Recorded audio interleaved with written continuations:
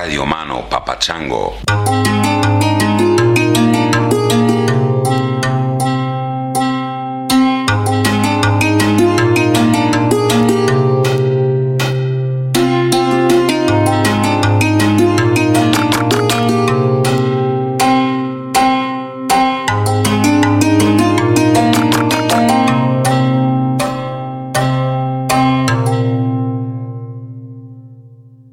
Hi there, my name is Pradeepa and I'm from Melbourne, Australia, and we are currently in stage 4 lockdown. I'm still working as a cook in a childcare centre where I have listened to your voice, Chris, for hours and hours. Yahoo! Seriously, if it wasn't for you, Joe Rogan and Duncan Trussell, my day would be mind-destroyingly boring. So thank you. And Sex at Dawn inspired my comedy career. So thank you again. So stay safe, stay sane, and big love from Australia, mate. Hello, ladies and gentlemen. Welcome to Tangentially Speaking. I'm your host, Christopher Ryan, and this episode could not be more special. As you know, if you listen to this podcast with any sort of regularity, I often struggle with the question of how personal to go with this. Some people are extremely intimate and personal with their podcast. Others keep a very public kind of attitude toward it and keep a distance. I'm somewhere in the middle. I'm always sort of vacillating on that question. I've had people on the podcast as guests who were very, very close to me, and I always feel a sense of protectiveness toward them, especially if they're people who aren't accustomed to dealing with the public in any sense, dealing with the fact that if 10,000 or 100,000 people listen to you, not everyone's going to like you and not everyone's going to understand you. There's going to be misunderstandings and hostilities and confusion and weirdness, and that's just something I've learned to accept and not be bothered by in the last 10 years since Sex at Dawn came out and I started getting interviewed and just sort of seeing myself reflected in that public realm. But for other people who don't do that regularly and haven't had a chance to get used to it or aren't accustomed to sort of imagining an audience while they're speaking, there's a vulnerability and an innocence that I feel very protective of, as I said. And it's not only guests I have on who are very close to me, it's any guest who's not accustomed to speaking publicly. So I'm always kind of feeling that, unless I'm interviewing a famous author or somebody like that. But most of the guests on this podcast are just people I meet through the course of my life who I think you'd like to meet too. So this is not an unfamiliar feeling for me. But this week and next week, I should say this episode and next episode, because I'm not sure they'll be a week apart. Hopefully I'll get them both up in the next few days, are with my mother, and the next one will be with my sister. And so I feel that sense of protectiveness especially acutely. They're both amazing people. Just phenomenal. And for me, being able to do it this way was really valuable for me because I'm sure you can relate. You have someone in your life your entire life, and in my mother's case, and all but the first 4 years of my life in my sister's case, and you relate to them in terms of that relationship, not in terms of who they actually are. I mean, we all talk about how, our parents have a hard time seeing us as adults, right? Because they see that child in you always. And it works the other way too. You know, it's hard to look at your mother and just see a woman with this life, or to look at your sister and see a woman who's lived a certain life and has developed values and incredible strength and incredible focus that may seem kind of unfamiliar in a way when you're accustomed to thinking of them as this kid, someone who's 4 years younger than you in this case, or as your mom, right? Someone whose primary presence in life is in relation to you, at least in your life. And you don't understand she's got all these relations to so many other people and different ways of being, right? She's not always Chris's mom. She's Julie Ryan, a totally 360 degrees of person, and not just the part that you see from your angle. Yeah, so anyway, I don't know if I sound awkward and weird, but I feel a little awkward and weird because I'm introducing you now not to some stranger that I met a few days ago that I think is interesting and I want to share with you. I'm sharing with you two of my very, very favorite, most precious people in the world. And so I hope you will enjoy these conversations. They're obviously extremely interesting people to me as people, not just as Chris's mom and Chris's sister. So I guess with that, I will say goodbye. I'm recording this in Stanley, Idaho, by the way. I'm crouching behind a garage somewhere near the library. It's a cool little town. I've been camping in the woods for the last 4 or 5 days. Just came into town to get some work done, upload some podcasts, and heading back to the woods soon. It's kind of smoky here. Smoke coming in from all the way from California, which is bizarre. The world is on fire, people. Yeah, let us stop talking falsely now. The hour's getting late, as Bob and Jimmy tell us. All right, I'm going to play you out with All Along the Watchtower. Why the fuck not? Thanks for listening to the podcast. Thanks for your support, however you offer it, whether it's just good vibes or sending a few bucks a month through the website or through Patreon or however you do that, or buying stuff from my mom, by the way. The proceeds from those koozies and t-shirts and all that go primarily to my mom. And iTunes reviews and telling your friends and whatever you do, however you do it. I hope things are going well for you out there. I hope you are using this strange pause in the world as an opportunity to reflect on what's coming next for you and how you can be more deliberate and use this opportunity to refine your path and to do something maybe more meaningful than what you were doing before this hit. That's the greatest value we can draw from this, I think.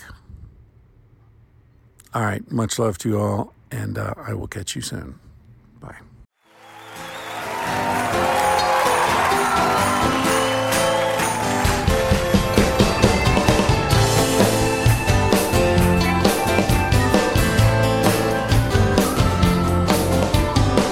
There must be some way out of here, from the joker to the thief. There's too much confusion, I can't get no relief. Businessmen, they drink my wine and cloudmen drink my earth. And they're living on the line, nobody leaving his word.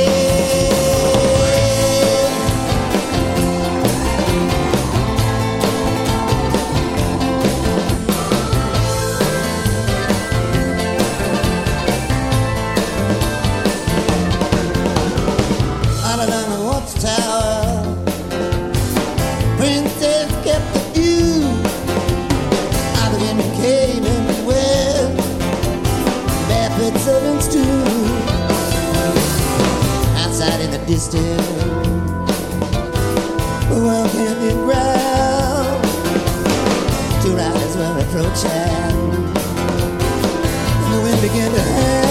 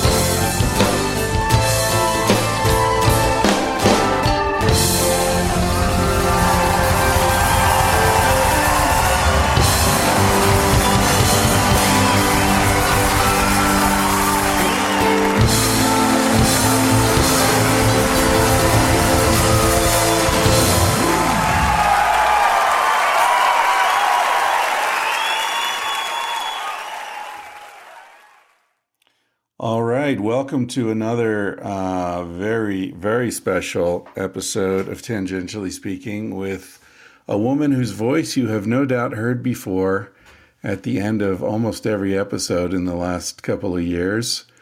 You have talked about the various things that are for sale out in the cottage, as you call it. I call it the garage. You call it the cottage. This is my mom, Julie Ryan. Say hi, Mom. Hi. We're not in the same room. She's in Los Angeles. I'm in Colorado. We're doing this online, which is strange. I mean, you know, you're the person I've probably spent the most time in the same room with, and maybe in my whole life. And here we are, thousands of miles away, finally doing this. Are you comfortable having this kind of conversation online? Do I get a final edit? Yeah, if you want to learn how to edit, you can do it. So, Mom, thank you for doing this. This is, how many episodes of the podcast have you heard, do you think? Oh, probably a dozen or more. Right, like At least. with Mike Lang, with people that you know, right? Yeah, I listened to a lot of the early ones where you just told stories about Alaska and Mexico trips. Right. Those are called tomas, where I'm just talking about traveling and stuff like that. So you listen to those. Yeah, we listened to a lot of them with your dad when he was Right. in the hospital. Right. He liked to listen to those. Beth was telling me the other day she'd put the headphones on him and he'd just sort of laugh and then cry and then laugh and then cry. And I can Well, he imagine. said he felt snug and secure with the headphones on, these exact same headphones, because there's a little address label I put up here to indicate they were his headphones so they wouldn't get stolen. Yeah. So I wanted to just sort of, I mean, we don't have to talk about anything in particular, but I wanted to sort of try to get a, you know, you're 80 years old now, right? That was your last birthday? The big Yeah, 80? thanks for letting everybody know.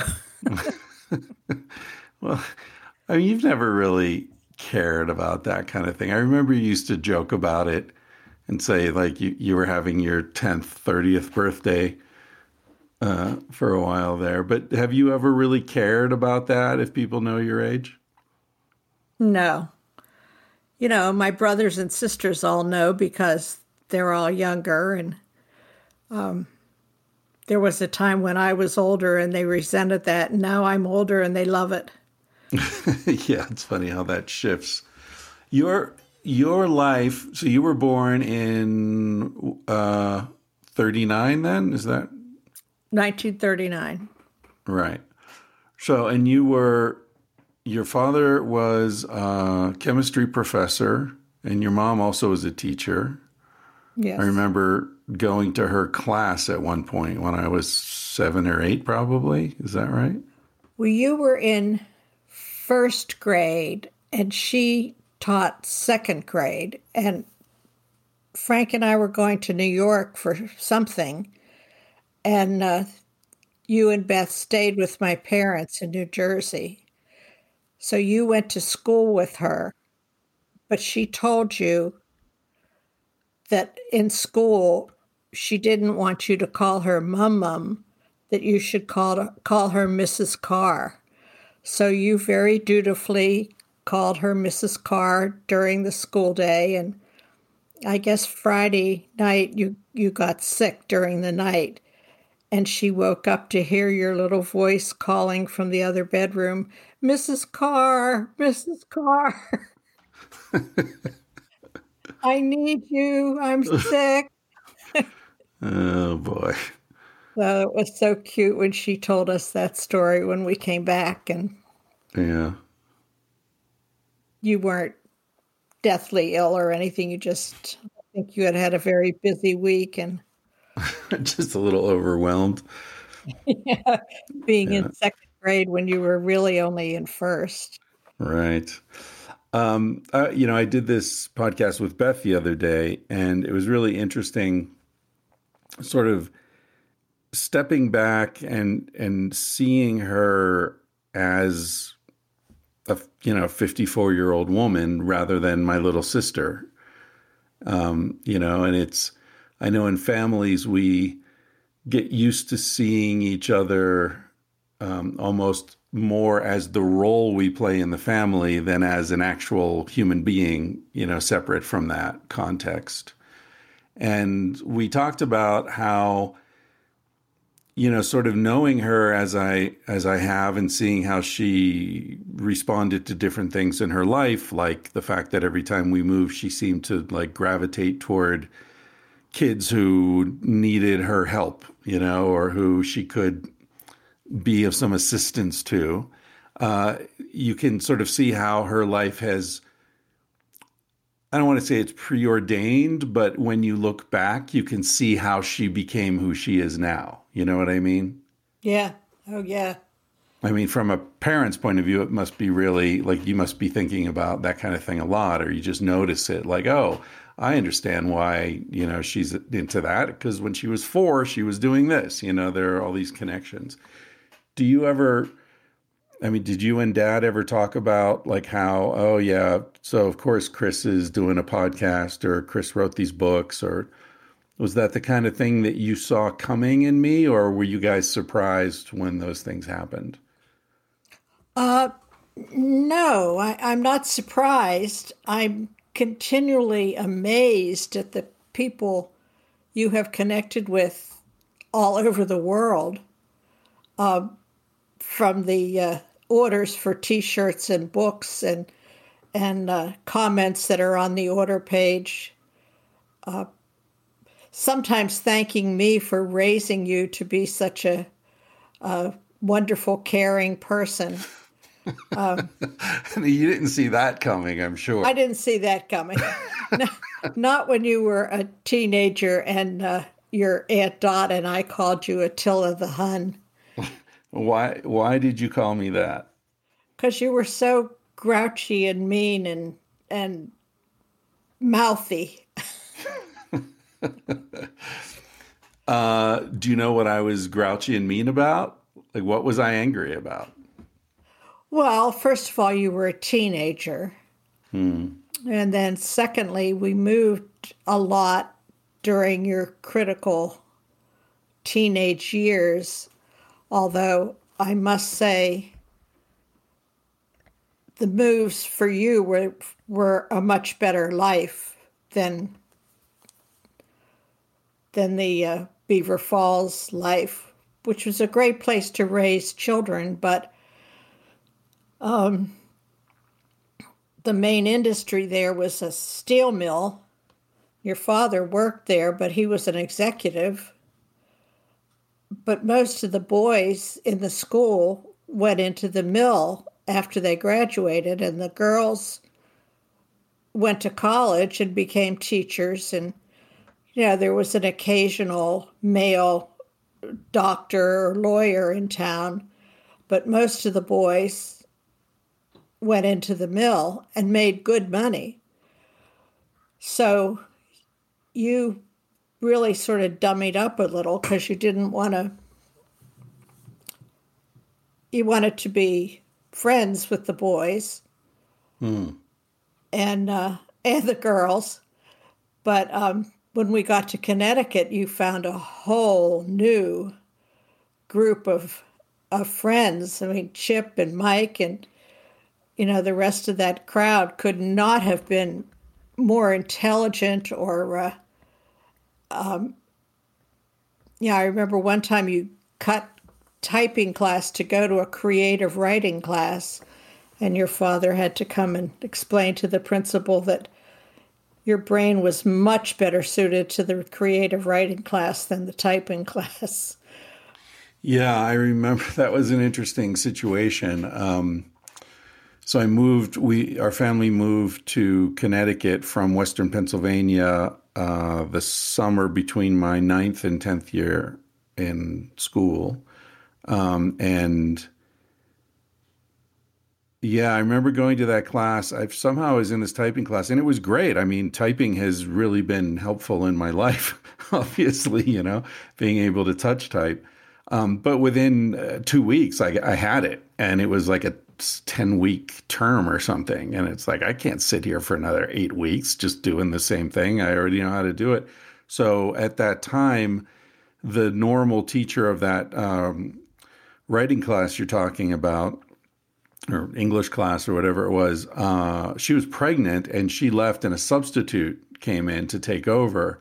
So I just transitioned and started showing up in that class, and she didn't know that I wasn't supposed to be there. And everything was fine. I answered questions in class, and all the students all thought it was funny, like, oh, he's not supposed to be here and she doesn't know. And it wasn't a big deal because I wasn't disruptive or anything. But then the mistake was there was an exam, and my answers on the exam reflected the fact that I didn't give a shit about anything because I wasn't actually officially in the class, and she didn't think that was funny, and it turned into a big deal. And, Dad had to come in, and I remember sitting there in the office with the principal who was really upset and just laid this whole thing out, like, your son is disrespectful. He showed up in this class and was humiliating the teacher by, she was not in on it. She didn't know what was happening and blah, blah, blah. And Dad just listened very carefully, and he was dressed in his business suit. He was, on his way to work, I guess, and, he took the morning off or something. And he said to the principal, well, can I see this exam, please? And, what he wrote. And the teacher gave him, or the principal gave him the paper, and Dad was reading it, and he started chuckling. And he looked at me, he said, number 3 is really funny. And at that moment, I could see, like, he's on my side. I knew he was on my side. And the principal was just, like, terrified, like, oh, my God, wait a minute. This isn't working the way it's supposed to work. That was, I always felt you and Dad were in my corner, though, which was wonderful, but must have made me a handful for some teachers and administrators because they knew they had no leverage over me. No, we were in your corner. We were in Beth's corner. Yeah, no matter what you did, we would back you. We'd have a little corrective interview when we got home, but in front of the other authorities. And principals didn't scare either one of us. Your dad was a teacher at Penn State. I taught high school for years. In Pennsylvania, you were at my high school. You used to say, my mom teaches at my high school, and I'd have to remind you that it was my high school long before you got there. But the teachers there loved you. And I don't know whether you remember Mark Garrett. Yeah, I do. That was ninth grade. Yeah, our classrooms were right across a little hallway from each other. And when the bell rang at the end of class, Mark and I would open our doors to let the kids out, and he would always say to me, I just love this class that your son is in. And I think, oh, that is so much better than a teacher saying, oh, God, I had your son again in this class. Well, I'm sure some teachers felt that way. I mean, for me, it was if the teacher was good and, acted like a human being, then I was super into it. If they were authoritarian and, just shut up and do what I tell you, then I wasn't. And definitely had some conflicts with those types over the years. Do you remember I think it was a student teacher who had to do a project on following one student through his life?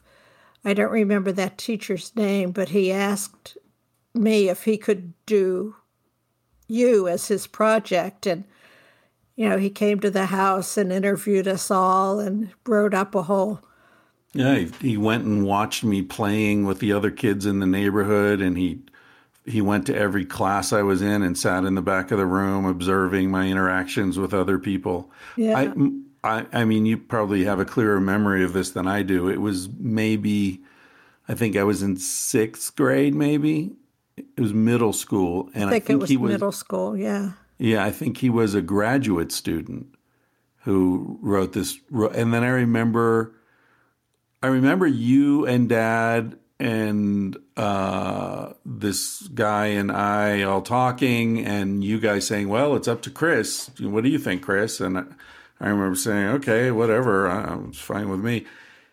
And then I remember you gave me his report when he submitted it to you. He gave you a copy of it. I'm sure I still have it here. Really?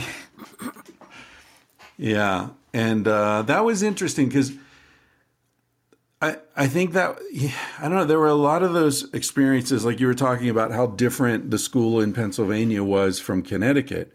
I felt like in Connecticut, like I was one of the smartest kids in the school. And then in Pennsylvania. And then in Connecticut, I was just blown out of the water. Like I was barely in the top, 10% or something, as far as just grades, and not even grades, but just like aptitude. That was a really interesting, in some ways humiliating experience, but I think ultimately very valuable. Yeah, well, you certainly fell in with the right crowd.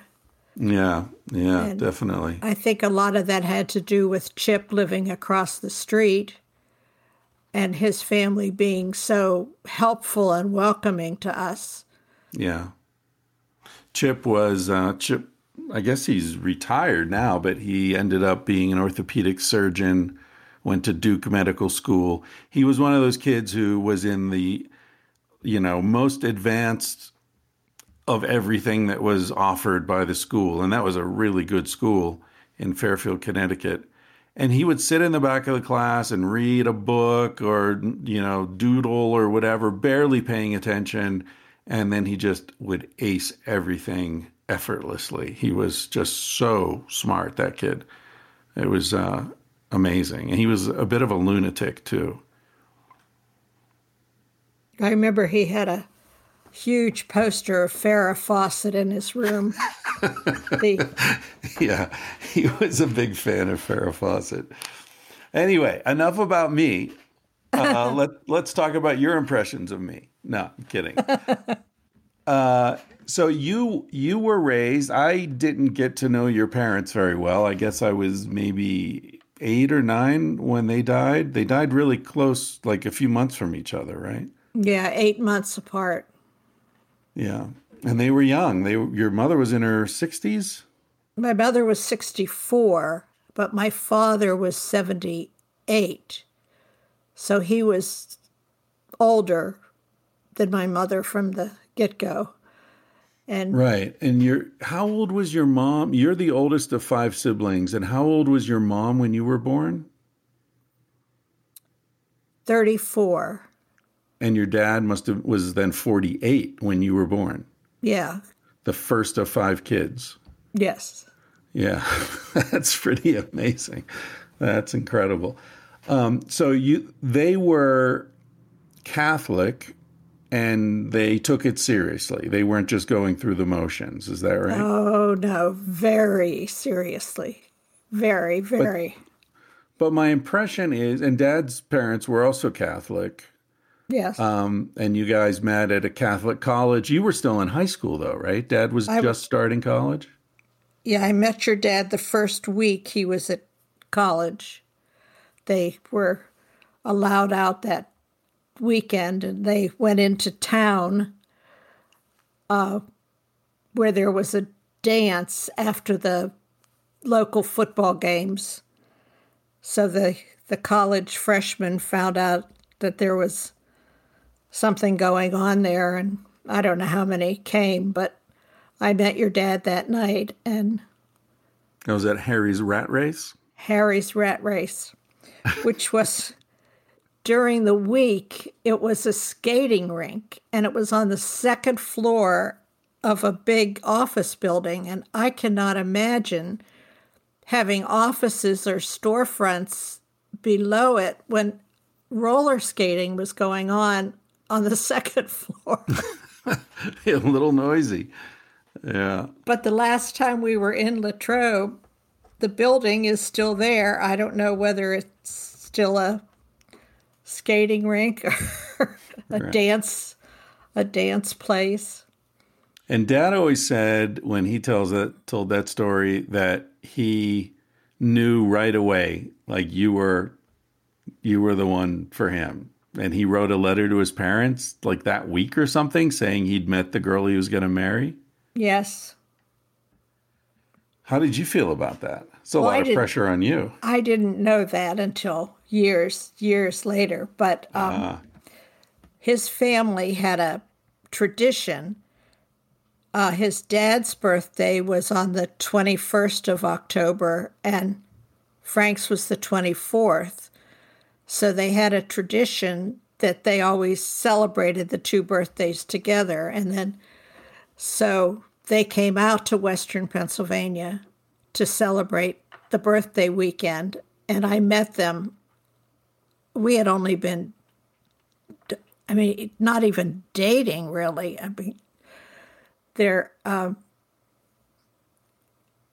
His school was 11 miles from my house, and he didn't have a car, and I didn't have a car.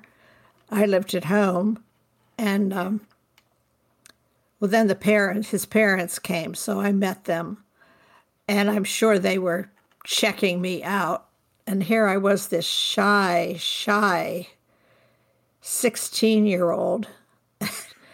I guess I had just turned 17 when they came, because my birthday's in early October. And but until they died, we celebrated the birthday weekend every year. They came to visit no matter where we were. When you were a baby, they were coming to State College, and I left a little shopping list for Frank on the counter to get some things before his parents arrived, and they got there early, and his father took the shopping list and went out and filled it every time they came to visit. And I finally had to say, Chris doesn't eat the little pureed baby food anymore. So, he's 16. Yeah. So that's kind of sweet, though. That's a nice gesture. Years later, when we had Beth, I said to him, you can put the baby food back on the list. I'll tell you when to take it off. But they were difficult parents. They were different, very different from my parents. But They both had a good heart. Good heart. Well, they were much more working class, and well, I mean, I have to say, I never liked either one of them.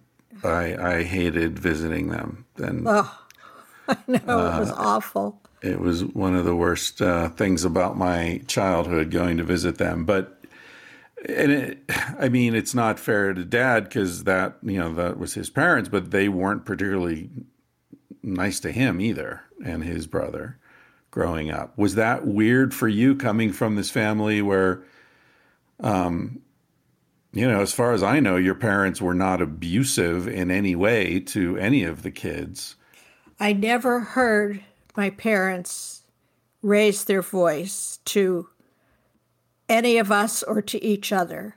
And Frank's parents' natural tone of voice was argumentative. Right. Everything was wrong or... Yeah, they hated each other or seemed to. Well, they were very, very wrong for each other. Yeah, it was not... And I'm sure they thought they stayed together for the children, Frank and his brother Tom. But it made Frank and Tom closer. I mean, they were good friends. Yeah. And Tom and I were good friends after a while. Well, didn't Tom come and live with you guys when you were first married or when I was first born? And you had no money. You were living in a trailer park, right? Yes. Believe me. Humble beginnings. I was born a poor white child. It was much better than grad housing, which were paper thin. I don't know how the buildings stood up, and I don't know how you survived in the winter. They had a number of Quonset huts from the Second World War that were turned into grad housing, and they were the desirable ones. The new ones, they were sort of like studio apartments, and some of them had one bedroom and some had two. But in order to get a two-bedroom, you had to already have had the baby. You couldn't just be expecting a baby. Right. So we looked at them. You could hear every voice between the units, and we had no furniture. So somebody suggested looking at a mobile home. And we did, and they were all furnished and, had a refrigerator and stove and bathroom, 2 bedrooms. So with the help of my parents, we bought one of them. And it was much better living than the grad housing. And we had a little yard. And Yeah. But Tom did come, and he was with us when you were born. But he was a teenager. He was missing Pat, who he had just met in his final year of high school. And we had a lot of moping around, but... You were used to that with 4 younger siblings, I guess. Well, I was the one who moped around, but... Oh, you were moping. I was the moping. Right. Sorry, I thought he was moping. Because I had 4... No, I was moping at home, but Tom was moping in the trailer. Oh, okay, I gotcha. But he and Frank were good friends, and it was an interesting time. And it was just the beginning of a long line of people living with us over the years. Yeah, Beth and I mentioned that, how both of us had relationships where our partner came to stay with us and then we broke up and the partner stayed and we went back to college. You guys have adopted a lot of people over the years. Yes. That was awkward. At least my situation was awkward. I guess, with Joe, you guys were happy to have him around. He sort of became part of the family for a while. Well, yeah, he was very helpful. But we had Doug, too. Doug and Anna together. And at the same time, yeah. They used to argue about politics, and I would say to them, go out to the ocean and just scream into the ocean. We don't scream in our house. No screaming. So then you left and left her there, and I don't know when Doug left to go back home, but he eventually left. Yeah. Yeah, sorry for that. That whole situation was a little out of my control, I'm afraid. But I mean, that brings up one of the things that I thought would be interesting to talk about, which is how different the world that you grew up in was from the world in which you were raising kids, right? Because you and Dad both grew up in the 40s and the 50s, and then, I was born in 62, Beth's born in, 66? 65. Yeah. And then, and those are pivotal years. The whole country's changing. The Vietnam War is raging, the civil rights, the hippies, the Beatles, all these things are happening. And in some ways, you and Dad were kind of already on a professional trajectory where you didn't, you guys were never hippies, but your younger brothers and sisters sort of were, some of them, Dorothy Ann certainly. Yeah. Dan was never a hippie, but he was, always went on a separate path. Yeah, definitely. Uncle Dan's been on this podcast for people who might remember that episode. And that's my mother's younger brother, one of them. But I don't know. Do you ever think about that? I mean, at the time, did you ever think geez, these kids are in a world that didn't exist when I was a kid, and somehow, I don't know how to judge their behavior or give them advice because the world's changed so much. Well, we were very involved in civil rights, and your father was offered a job. I can't think now. Somewhere in the deep South, heading up a civil rights office or complex or something. And we chose then not to take it because of raising children in that environment. It was pretty scary. Yeah. So we opted to stay in Altoona, Pennsylvania, where your father was very active in the Democratic Party as well as the civil rights movement. He wrote under his grandfather's name many, many, many articles. And really, for a while, no one in town knew who this person was who were writing. I mean, our close friends like Andy and Kathy and Dick Rotroff, they knew that Frank was writing these, but nobody else in the organizations or Penn State certainly didn't know that Frank was writing. So he was writing for a newspaper, or where were they appearing? Well, they were appearing in the Democratic newspaper, I guess. And he was very involved with that. And he and Andy and Dick Rotroff really took over the Democratic Party in Blair County. Changed it from staunch Republican to Democrat. The county? Really? Yeah. Huh. Interesting. And can you tell the story about why you named me Christopher?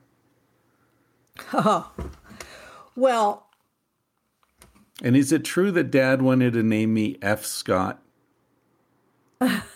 No, I don't think so. No, I heard that story. I thought he told me that story, that he wanted to name me F. Scott, and you were like, come on, not a chance. Well, I knew that if you were a boy, you were not going to be named Frank Joseph Ryan III.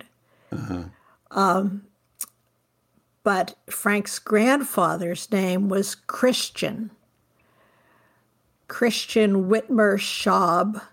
He was Pennsylvania Dutch, German. But Frank's favorite professor in college was Father Christopher Fullman, who was a big influence in his life and our life, and then your life. And so we named you Christopher. Patrick just seemed to go with it. So you've been Christopher Patrick Ryan. And 3 first names. Yeah. Well, Ryan was not a first name in those days. Yeah, that's true. But Frank's grandfather was pleased knowing what your name was. And I don't know that we ever really clarified it for him that it was Christopher and not Christian, but no need. The family was happy. I remember a story that Dad was having a crisis of faith at what was the name of the college? St. Vincent's, right? St. Vincent. Yeah, and he had a real intellectual awakening there, being out of the house, his parents' house, and he's a very smart guy. And I guess when he started reading and thinking independently, he started to question a lot of the Catholic dogma that he'd been raised with, and which he really believed. And he wanted to be a priest up until relatively late in his teens, right? Yeah, till he met me. Really? Are you what led him away from the Lord? Well, I think he had already pretty much decided when he started college that he wasn't going to be a priest. But right. You sealed the deal. Sealed the deal, yeah. Anyway, the story I remember is that he went to Father Christopher and said to him, look, I'm having real questions about this. These things don't make sense. I don't know if I believe this anymore. And Father Christopher said, actually, I haven't told anyone this, but I am going through the same kinds of thinking and the same crisis, and I'm probably going to leave the priesthood. And that was very comforting for Dad and very sort of, a momentous conversation. Do you remember that story? Is that true, or am I making that up? Oh, no, that's very true. And Father Chris did eventually leave the priesthood and married a student from Seton Hill. She was graduated by that time, but Sally, who you know, and we all love dearly. But yes, I remember that. And we were friends with Father Chris for many, many years. And then he even came to State College and visited us in the trailer park. I remember cooking a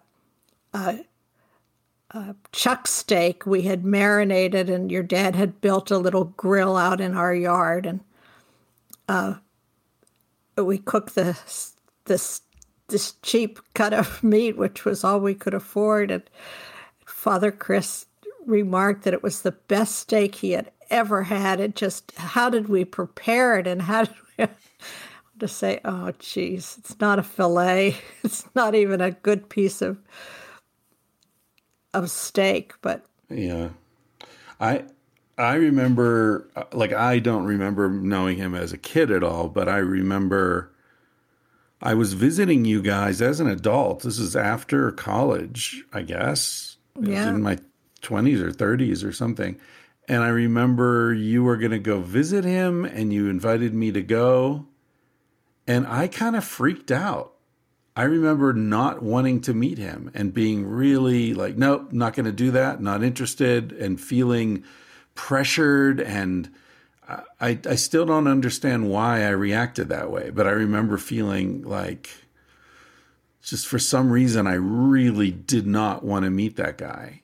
And then I changed my mind and we went, and he was the coolest, sweetest dude ever. He was just, and what I remember thinking about him is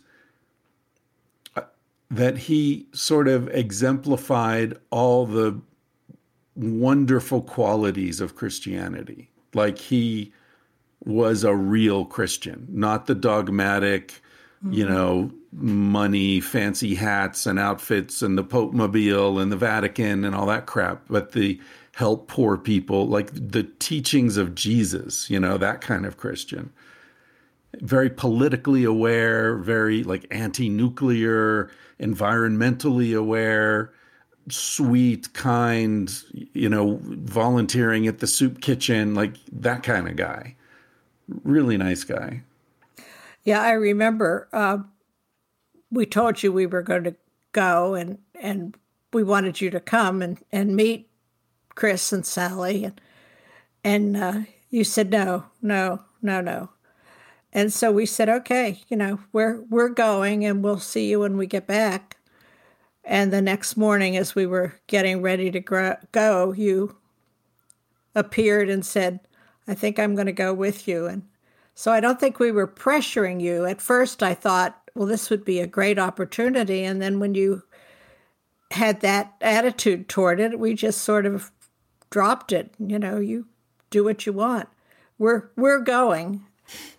Well, that was kind of your attitude toward parenting in general. I don't remember you guys ever really pressuring me or threatening not to pay for college if I didn't do this or study that. Or you guys were very savvy parents, I think, very kind and respectful, and like gave Beth and I plenty of space to do our own thing, which must have been hard sometimes. It is the hardest thing to try to instill independence in your children. And then when they show a sign of independence, you want to just pull them back in and say, oh, no. Not that kind of independence. Not that much. Yeah. But, and I don't remember reading any books or taking any classes on parenting. I would say I probably learned a lot from my parents, although they were much calmer than I was, but I think it's because they were older. And I knew I didn't want to do things like Frank's parents, and Frank knew too. I remember one time getting really mad at him for something, and I said, "You're acting like your father." And he got so upset and just sort of begged me to never compare him to his father. And I really think Frank died with a lot of feelings about his father that he never could get rid of. I know he and Tom talked about it, and Tom has said that he just doesn't think about it at all. But Frank did. I think he was always afraid that he was going to be like his father, but he really wasn't. I mean, his father was not a nice person. And he came from a really rugged background. I give her credit, Frank's mom, for raising two gentleman sons and the way they treated women.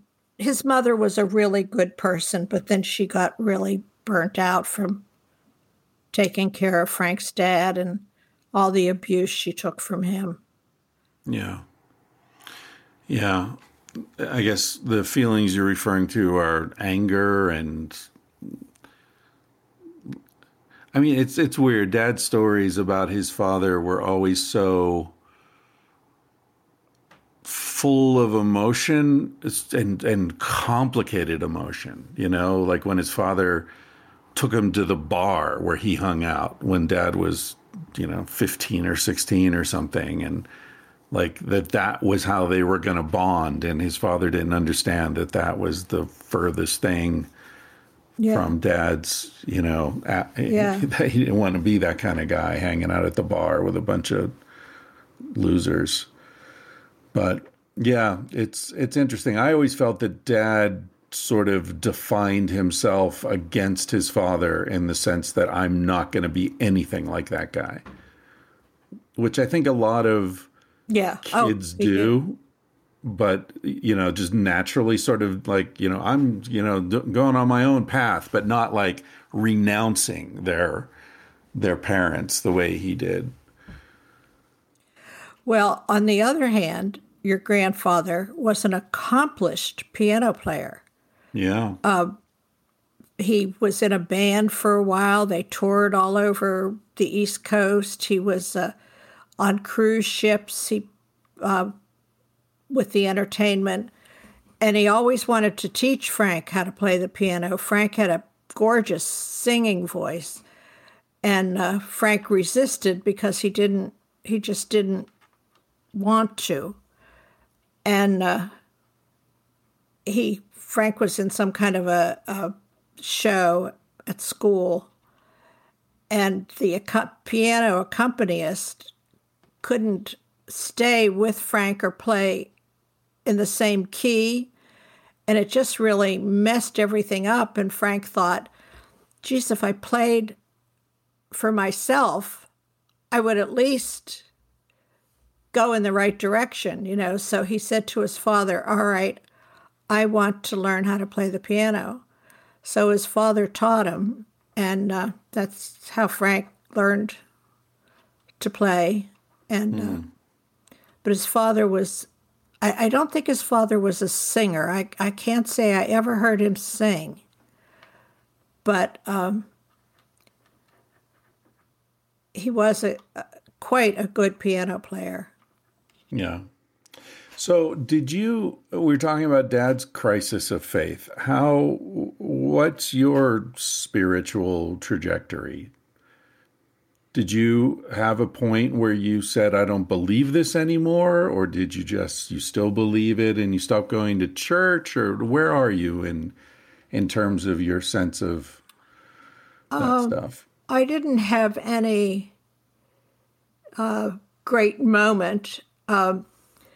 When Beth was a baby, maybe about 2, I had pneumonia, and I had to stay in bed for like a couple of weeks, and we had a babysitter come in, take care of you and Beth. And your dad would dress you up on Sundays, and you'd go off to church. And then one Sunday when I was getting better, we were getting ready to go to church, and it was pouring rain. And I thought, I really should not be going out in the rain after being sick for so long. So we decided to just stay home, and I fixed breakfast, and it was just a nice, calm Sunday morning, and none of this, put your shoes on and get your hat and, and then trying to find a parking place and sitting down in church. And I thought, this is really nice. Just not. So I guess we did continue going for a couple of weeks. And I didn't care for the priest at the church where we went. We didn't know him personally, but Beth was sitting on your dad's lap, and she was just sort of cooing, not crying, not yelling out loud, not talking, And the priest turned around on the altar and he said, will you please remove that crying child from church? So we did, and we never went back. And I mean, I really felt confined with the strict upbringing that I had, and that everything sort of revolved around the church. And when you'd come home from church, either my father or Frank's parents, wherever we were, would say, now what was the, what was it called? The liturgy? The speech, the talk. The sermon. The sermon. What was the sermon about? And, don't you like Father so-and-so and da-da-da? And I thought, I don't know. And then we were at your parents' house one summer. The church was air conditioned, but the house wasn't or anything. And we'd go just for the air conditioning for an hour in the air conditioning. And then we just started just going for a ride and not even going. And then your dad's father would say, well, what was the sermon? And who did the mass? And da-da-da. Just, to make something up? When my mother was buried, there had been women always used to wear elaborate hats to church, and that women had to wear hats, but men didn't wear hats in church. And then it got to be that you had these little lace, little mantillas or little round lace that if you wore them, that was considered a hat. So at my mother's funeral, and none of us had been to church for quite a while, we all whip out our little lace hats, from our purses, and we look around, and we're the only ones, Joan and Dorothy Ann and me, and maybe Aunt Janie, we're the only ones who had them on, that the rules had changed, and now you didn't even have to wear a hat. But we said we did it out of respect for our mother. All right. You didn't want to give away you hadn't been to church in 10 years. So that was the end of carrying the little lace hat around. So did you and Dad talk about that? Because, I mean, you sound so casual about it, but if you're raised in that world, if you leave the church, you go to hell, right? I mean, this is all, I was baptized, Beth was baptized, and how did you deal with that? Did you just stop taking it seriously, or was it a kind of a heart-wrenching decision? Were you worried that you would go to hell if you didn't raise your children in the church and wear your silly hat and all that? No. After our parents died, it was much easier to stop pretending that we were going to church. And I used to think, we're adults, but, you just really didn't want to make a fuss with them. And I think your father might have had more of an epiphany than I did. I just found it so much easier on Sunday mornings not to get everybody dressed and ready and out. And then when that priest said about the crying baby, we just all got up and walked out and never went back. Yeah.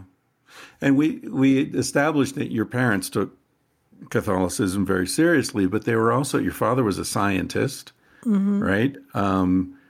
And your mother was very open-minded, very intellectual. She read the New Yorker every week. I remember stacks of New Yorkers piled up, and sort she was of like a real we thinker. have now.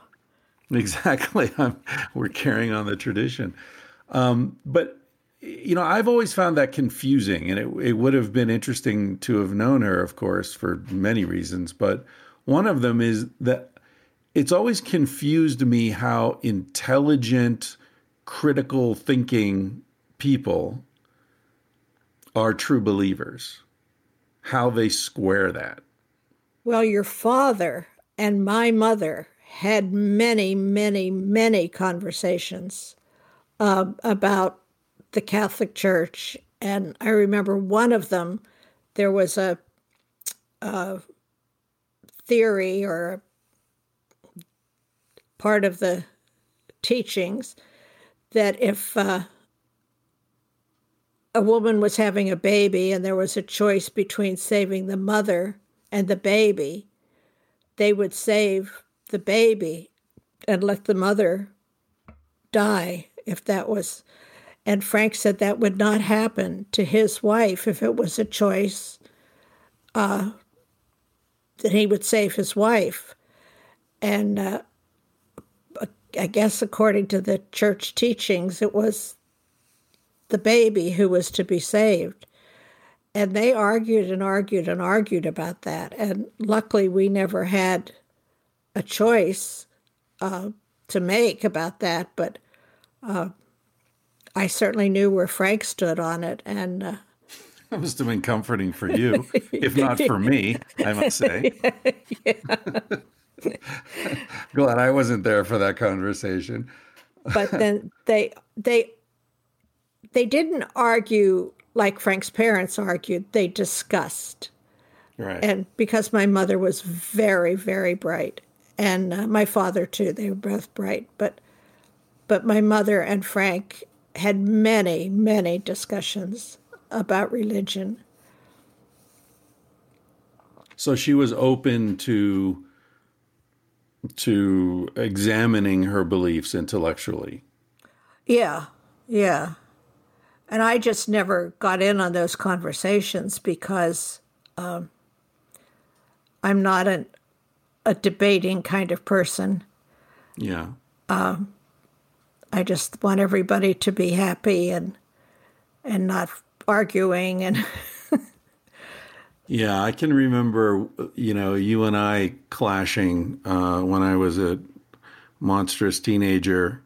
And I was sort of thinking aware of how the Indians had been decimated and the environment was being destroyed and, how unfair capitalism is and world poverty and wars. And I was just sort of overwhelmed with some of the darkness of the world that I was becoming aware of. And I remember you saying, why can't you be pleasant?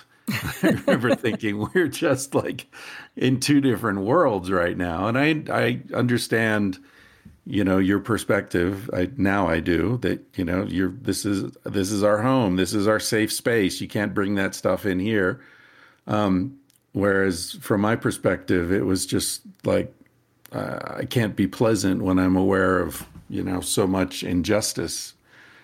And speaking of that, the Indian thing, when I think of my development as a adult human, the first thing I can remember being intellectually just totally absorbed by was Native American cultures and reading all those books. And I don't know if I've told this story on the podcast or not, but coming home from school and putting on a loincloth and,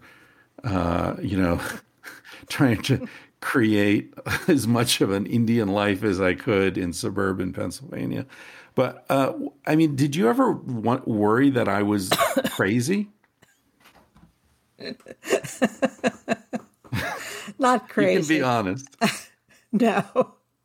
That was not normal kid behavior, right? I was not a normal 11, 12, 13-year-old. You were very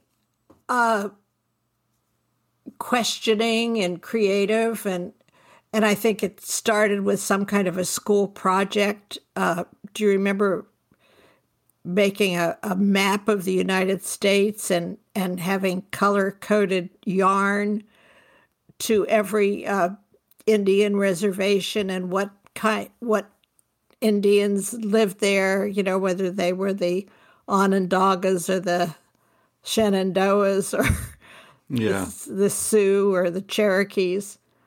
In fact, when we moved out here to California, I finally did have to toss that project because... You still had it?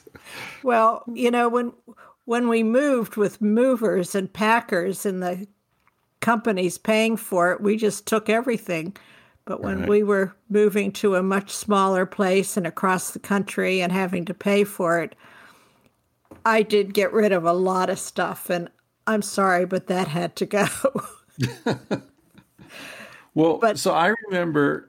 Sorry, go ahead. I interrupted you. Well, I think that might have started your interest with the Indians and why they were in these reservations all across the country. And,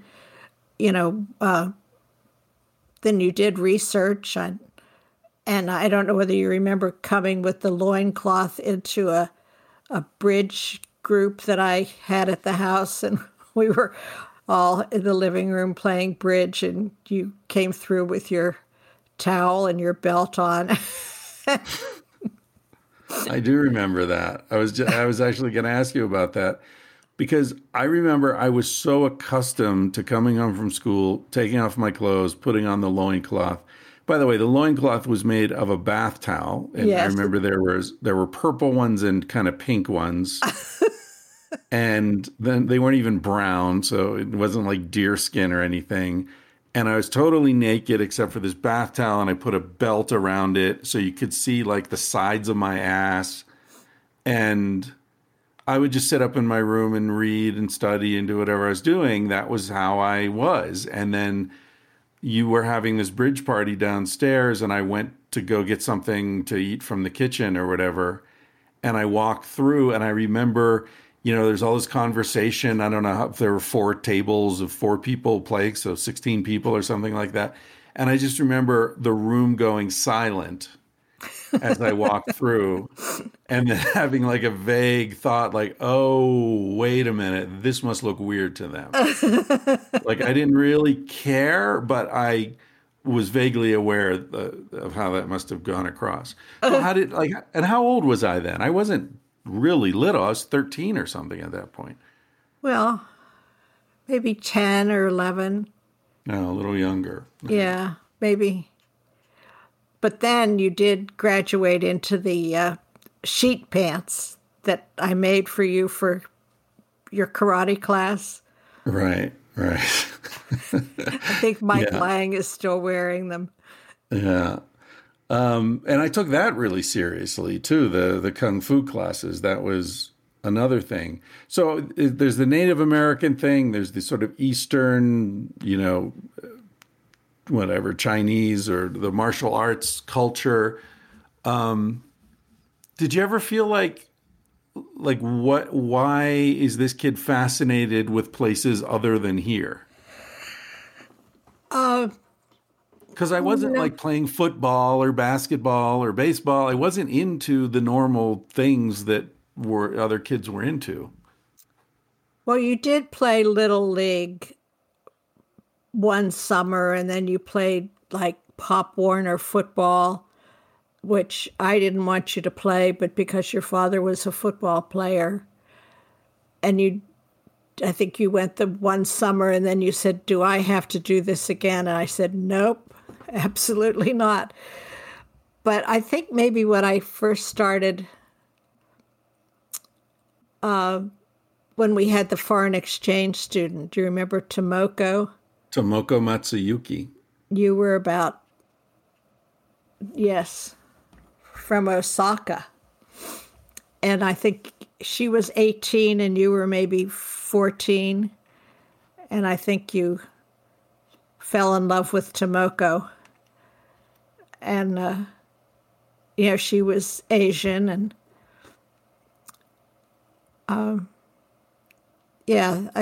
18. She was 18. I don't remember being concerned that you were fascinated by Asian culture or Indian culture, but no, I just thought it was good that you took such a solid interest in researching this, especially in Beaver Falls, because I don't think you were challenged in school at all very much. Yeah. Have you ever heard the expression that we live our parents' unlived lives? Not except maybe actors or dancers or entertainers. Right. They kind of get pulled into it. Yeah. Did you ever look at your kids and say, oh, they're doing things that I would have liked to have done if the situation were different, or they're, Beth and I were talking yesterday about how, she wanted to have kids, and I think she would have been a really good mother, but as it turns out, it's great that she can put all that energy into helping lots of kids and sort of spreading that energy out rather than focusing it all on one or two people. And I never wanted to have kids. And I kind of feel like that is in some ways a reflection. Like, I think Dad really wanted to have kids because he wanted to be the kind of father that he didn't have. Like, he wanted to be, a father who wasn't abusive and who was loving and kind and all that, which he was. And I kind of feel like I was liberated from any desire or need to have kids because you and Dad did such a good job that I don't have anything to prove. Does that make sense to you?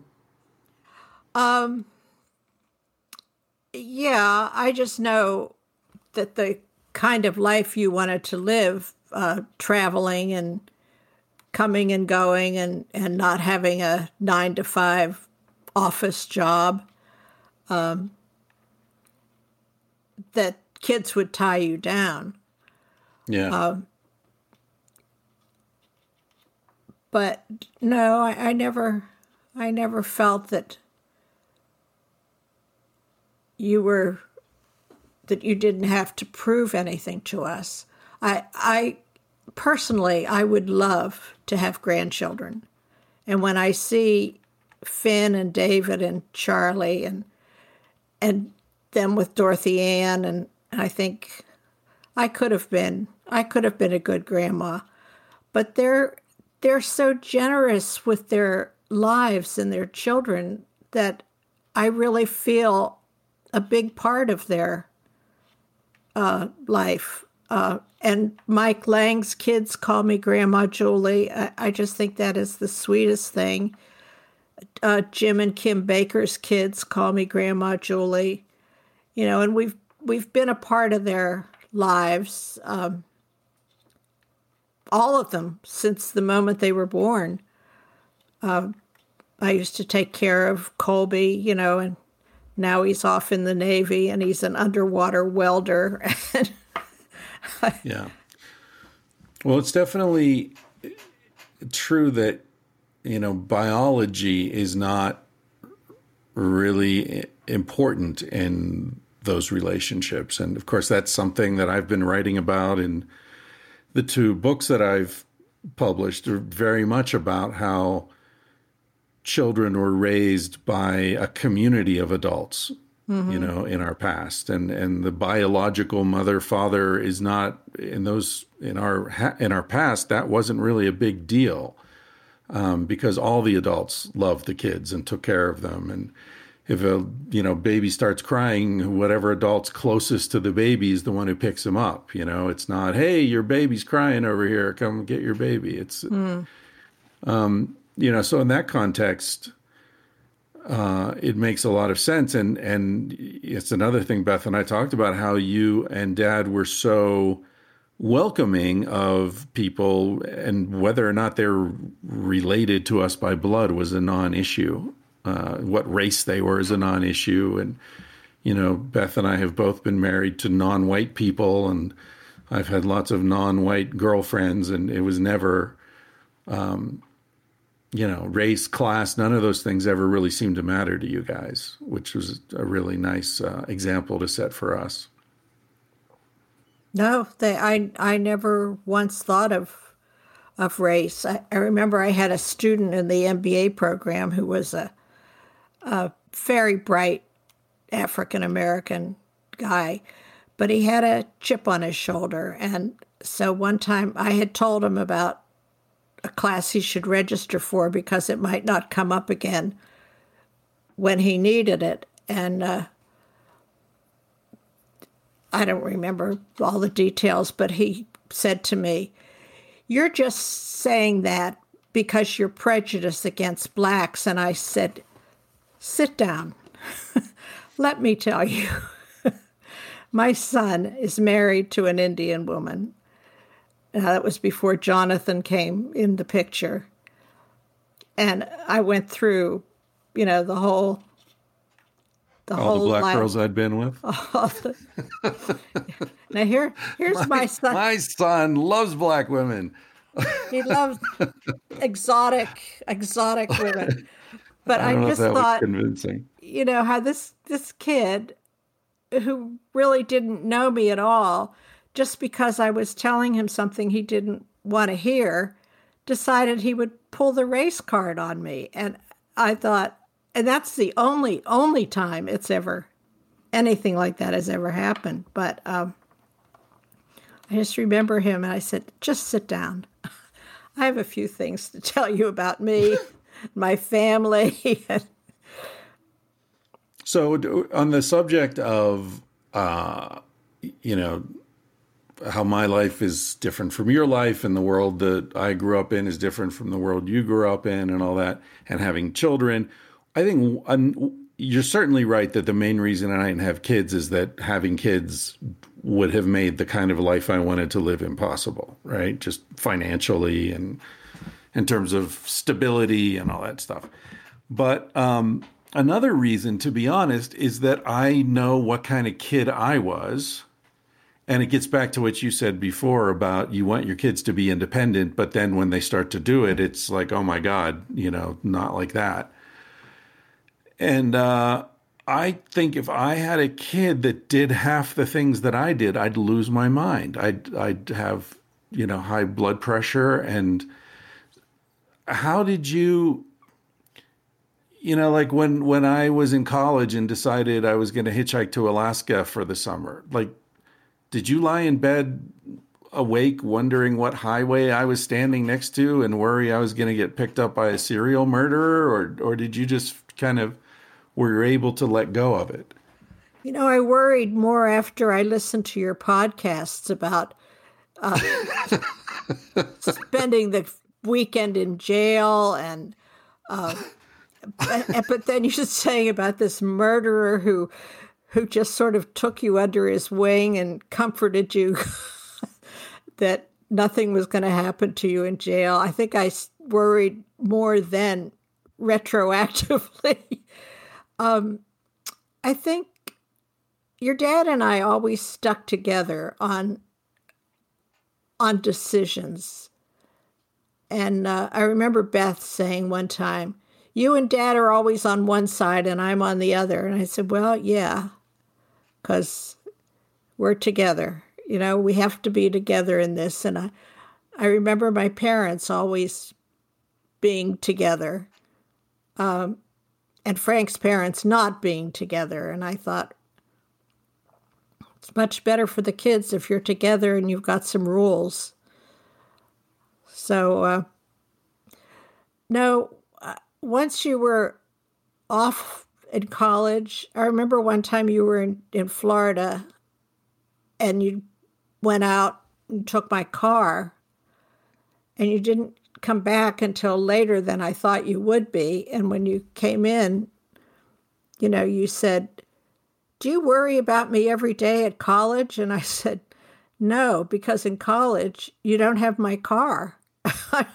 I'm more worried about my car. Well, thanks a lot, Mom. Yeah.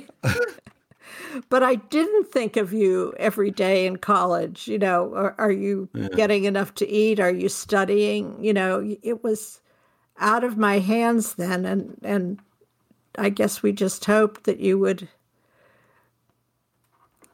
remember what you had learned at home and that you were behaving. But you always weren't. Not always. So during those years when I was in college, I was very close friends with Eric Patterson, who was the head of the English department at the school and who was pretty flamboyantly gay. And I've always wondered if you and Dad thought that maybe I was gay. Yes.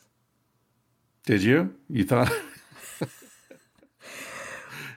Well, I didn't think that you seemed to be gay, but I didn't know whether Eric might entice you with the gay way of life. Yeah, well, I've had several, Stanley's gay, and I've had lots of gay friends over the years. And a lot of them have said that I'm gay in everything except sexual orientation. So I could see why you would have thought that. Because, there are a lot of things about gay men that I admire. The sense of humor and the freedom and the courage to be who you are, no matter what it costs you. There are things that gay men go through that I find really inspiring and admirable. And so I do find myself drawn to gay men a lot more than, because a lot of straight men are just boring because they're all hung up and they haven't gone through that, walk through the fire of saying, I need to be who I am, and I don't care if it means God doesn't love me or my parents reject me or my friends, they haven't gone through that. But yeah, at the time, I asked Beth about this also. At the time, I do remember thinking, if I were them, I'd probably wonder. Although I had girlfriends at the time, so you must have just thought I was bisexual or something. I didn't think about it all the time. I remember Maggie saying one time about Charles, because he loved to go shopping with Dorothy Ann and hang out with her. This is my cousin and her husband. And she said, Charles is just gay enough. Exactly. So maybe unconsciously I thought that maybe you were just gay enough. And well, if I had been gay, would that have been difficult for you guys? No, I cannot understand how people can disown a child for anything. But, to be gay, no.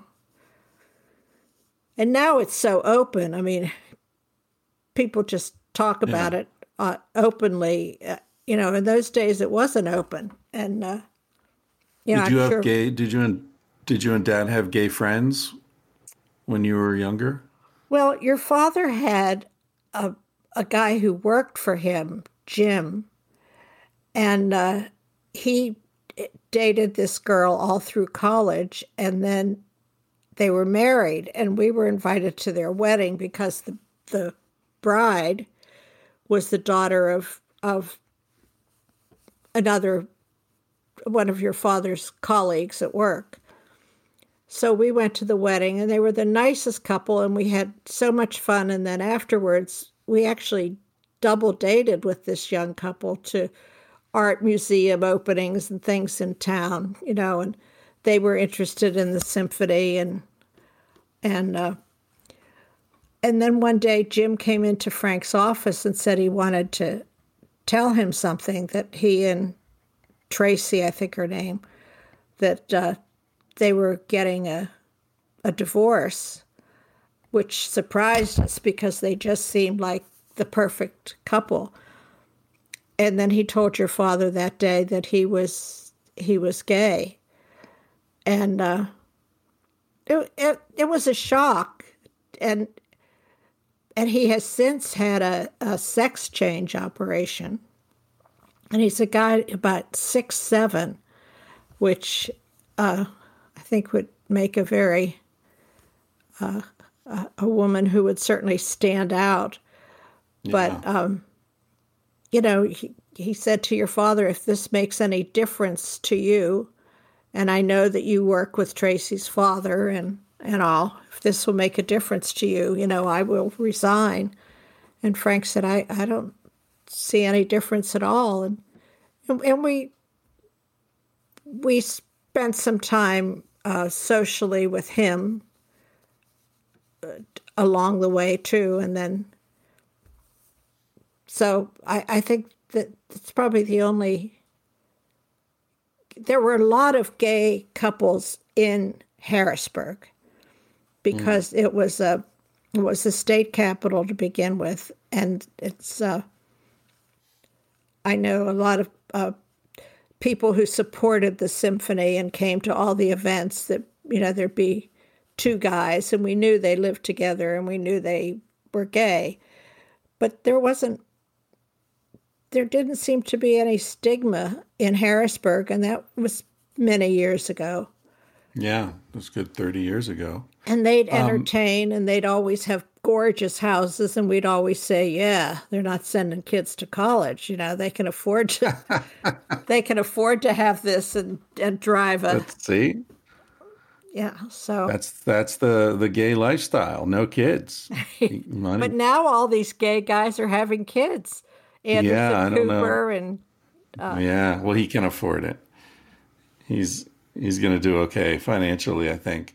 But, this gets to one of the sort of enigmas of you and Dad that I've often thought about, which is, if you look at your life from outside, just not knowing you, just sort of the story, okay, this couple meets when she's 16 and he's 18, 17. High school or 17, get married right away, have kids right away. You were, 21 when I was born? 22, something like that? 22. 22. Dad was 23, 24. You were right into the family and the work and the houses and suburbia and swimming pool and like the whole. It was seen from outside. It kind of looks like a very conventional, very happy, not a criticism at all, but a very conventional kind of American middle class life.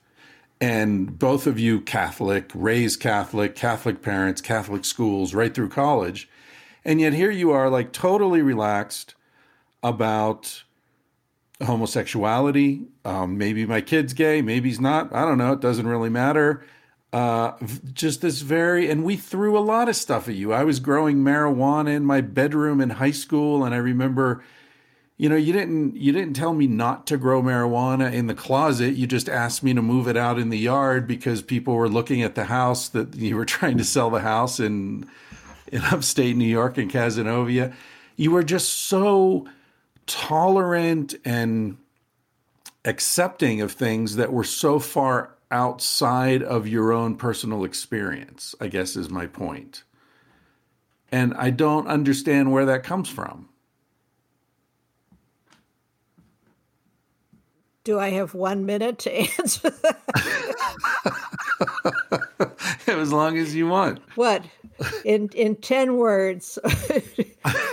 I don't know, Chris. We just took one day at a time. Honestly, nobody trained us. We didn't go to class to learn anything. I remember having a friend who said she used to just marvel at my children. But when you went off to Alaska, she said, I am going to stop holding him up as an example to my kids because I don't want them to do that. And I thought, okay, so he's going to Alaska.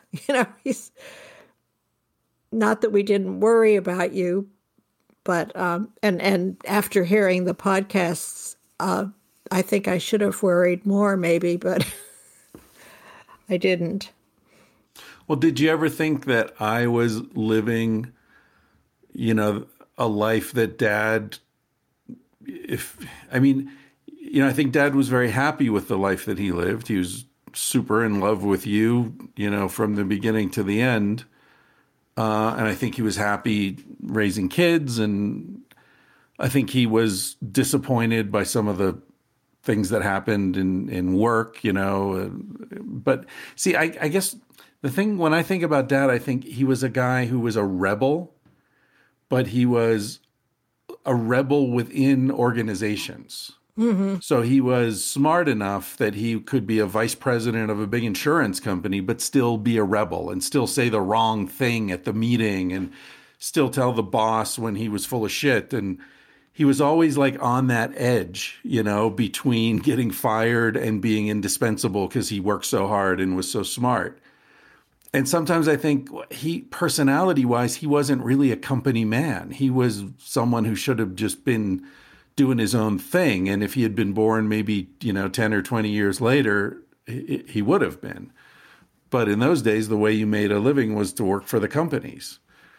I always felt like Dad got a lot of vicarious pleasure when I went off to Alaska or I did some crazy adventurous thing.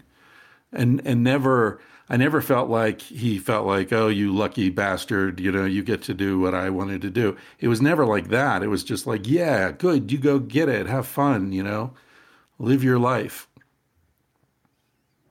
Yeah, there was a time he was offered a position in Australia, and I think he probably would have liked to have taken it, but, you and Beth were in some grades in school where it would have been tough.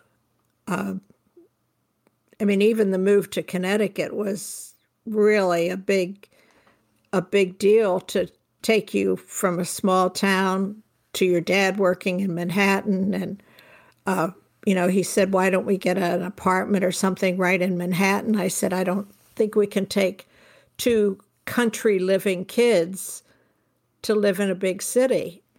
Maybe it would have been a really good thing for you. But at the time, it just seemed like too much of a change. Although I think that was I was just going to say that was Manhattan in the 70s. That was pretty dicey then. It was in the 70s, yeah. Yeah. Well, it wasn't like Manhattan now. No. But I don't even know that I could live in a city. This house I'm living in now is the first house I've ever had with a sidewalk. I've always lived in the country or in the mountains or, yeah. This is the most city I've ever lived in my entire life. But I think Connecticut was very good for you. Yeah, definitely. So what, the same kind of theme of the sort of your comfort with worlds that you never actually lived in yourself is just, I guess, the theme that's emerging here that I really admire in you and Dad. When I published Sex at Dawn, what was that like? Here you are, like two of maybe the most monogamous couple in America, and some people would have, if their kid published a book like that, they would have taken it as some sort of a personal criticism or whatever. There are ways you could have been offended by that for sure. And I never felt that either one of you took it that way. Dad, both of you read drafts and gave me comments, and Dad was very much an editor of that book. Really involved with it, and you were both very supportive. But sometimes I think about that. Here you are, you've had this very monogamous life and long marriage. How did you ever feel uncomfortable about that? No, not really. I just remember, being over at Jones one day, and Declan, who was maybe 10, walked into the room and saw the book that you had just brought them on the table, and he looked at it and then he said, oh, I don't think I should be looking at that. And I thought... Because it has sex on the cover? Yeah. He was 10 or something. No, I never did not tell my friends about it. I did not offer to give them one if they took an interest in my friend Shirley, who was raised in a Mennonite family, was the first one who I gave the book to, and she read it. And then she passed it on to another friend in Harrisburg. And when I was there last October, I had lunch with about 10 or 11 symphony friends. And I said that your new book had just recently come out, but I didn't. I had a choice of carrying 7 or 8 boxes of See's candy or 7 or 8 books with me on the plane. So I said, if anybody wants a book, I'll mail it to you, but I brought the See's candy with me. And two women asked me for a book, and I mailed them to them, and I haven't gotten their book reports yet, but I'm going to have to remind them. But did it make your friends uncomfortable? Did you ever feel that there was a... Because, I have my friends. I've had friends who've been uncomfortable. You know, I go to cocktail parties sometime and someone will say, oh, Chris, wrote this book, Sex at Dawn. And I can just see people like run away sometimes. Oh, yeah. So I can imagine you would have experienced something similar, perhaps. I just remember Shirley saying she didn't really agree with everything in the book. And I said, oh, believe me, I don't either. So well, that's the right way to look at it. I don't either, for the record.